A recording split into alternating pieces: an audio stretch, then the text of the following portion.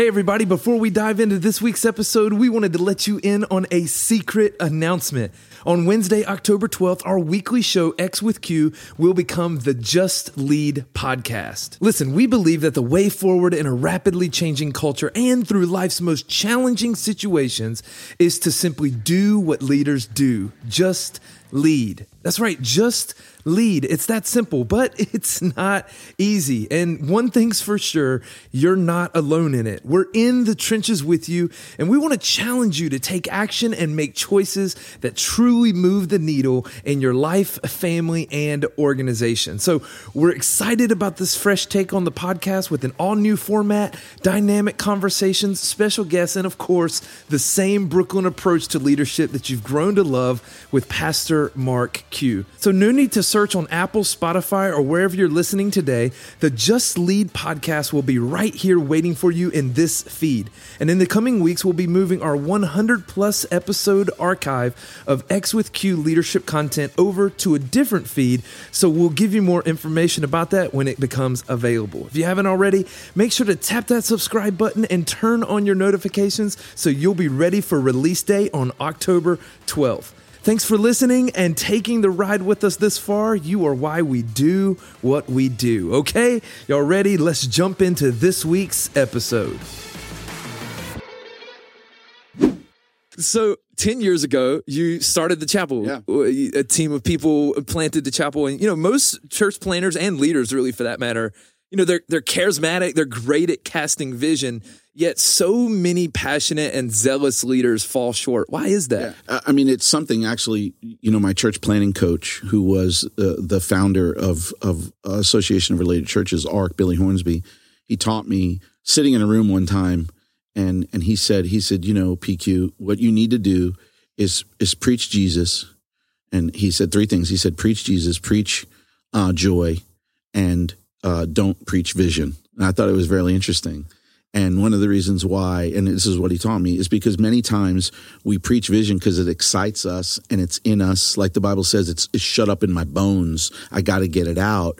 But we make the mistake of Joseph. We shared information too soon to the wrong people. And so what happens is we have no credibility as a leader yet in our community. Wow. So we preach all of this vision, which, by the way, is of God and wonderful, but it's the timing of when it was said to the people that winds up messing, because people, especially in America, we're half of us are wounded because of unhealthy leaders in churches. Yeah. That's what happens. They're like, oh, this guy's going to change the world. This guy's going to do this. We're going to eradicate homelessness. We're going to do, and all of that very well may be true. And God may have told you that, but be careful, because it's coming out of a vessel that has no credibility to fall on ears that have fertile soil to help you accomplish the vision yet. So it's about credibility in the beginning. So what are some of the common mistakes that you see leaders making when they let vision outrun their credibility? Well, because Paul says this, don't feed a child, meat, because they're unable. See, the principle of that is they're unable to digest what has been given to them. Although the issue is not digest, because it's what was given to them that can't be digested. So the vision is vast, and it should be, and the passion is off the charts, and it should be. But earn the credibility. The Bible says, let your yea be yea and your nay be nay. Start off with a couple of low-hanging fruit things to, hey, we said we were going to show up on Saturday and beautify the park. You better show up Saturday a couple of dozen times to beautify the park, and it better look good, and you better tell everybody, because people gravitate towards they attach to people that do what they say they're going to do. That's what credibility is. Wow.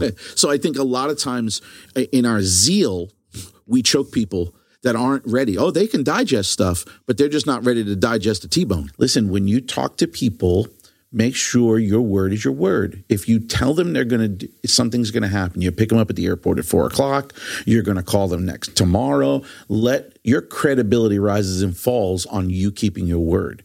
And by the way, we live in a culture where nothing is credible anymore. So I say it's real easy to create credibility right now. Just be faithful to what you say. So are there different ways to establish credibility? Let's just say, you're a leader and you're actually having to establish credibility with the people that you're leading versus you're on a staff and you're establishing credibility with your leaders, with the people who are leading you. Yeah. How do you establish credibility from both of those perspectives? Yeah, if I'm a staff member in an organization or I'm a staff member at a church, what I'm constantly looking to do, the fastest way and the deepest, most effective way is serve people.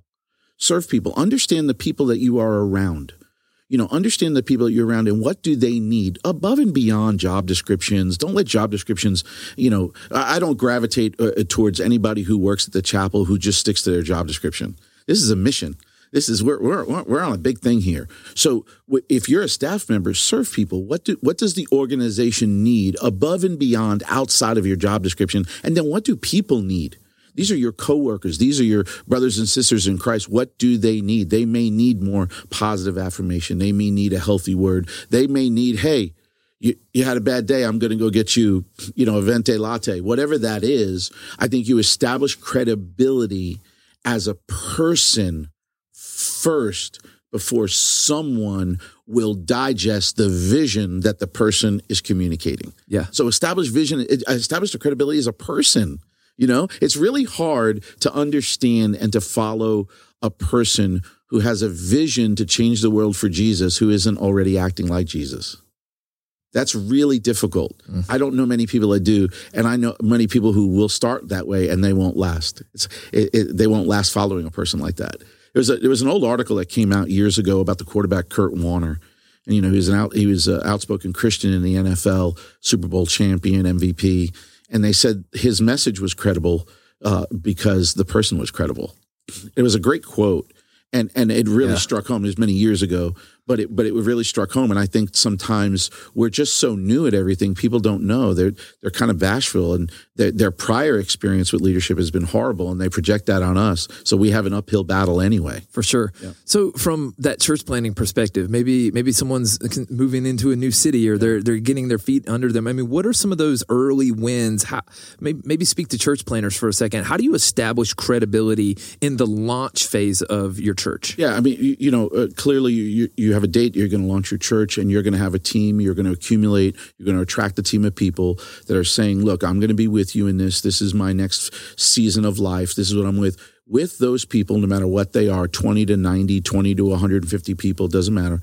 The whole idea is whatever you say you're going to do it.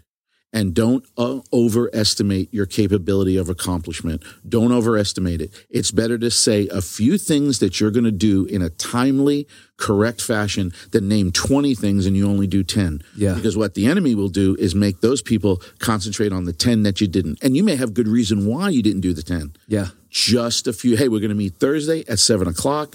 We're going to have donuts. We're going to have coffee. And I'm going to give you the mission on what we're going to do next week. Boom. Those things better happen.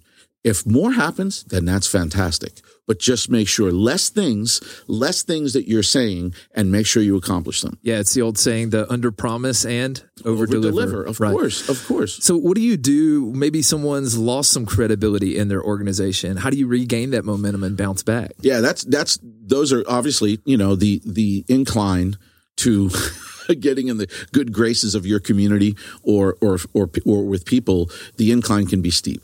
Mm-hmm. The first thing, and by the way, I've been that person multiple times in an organization where I've lost credibility.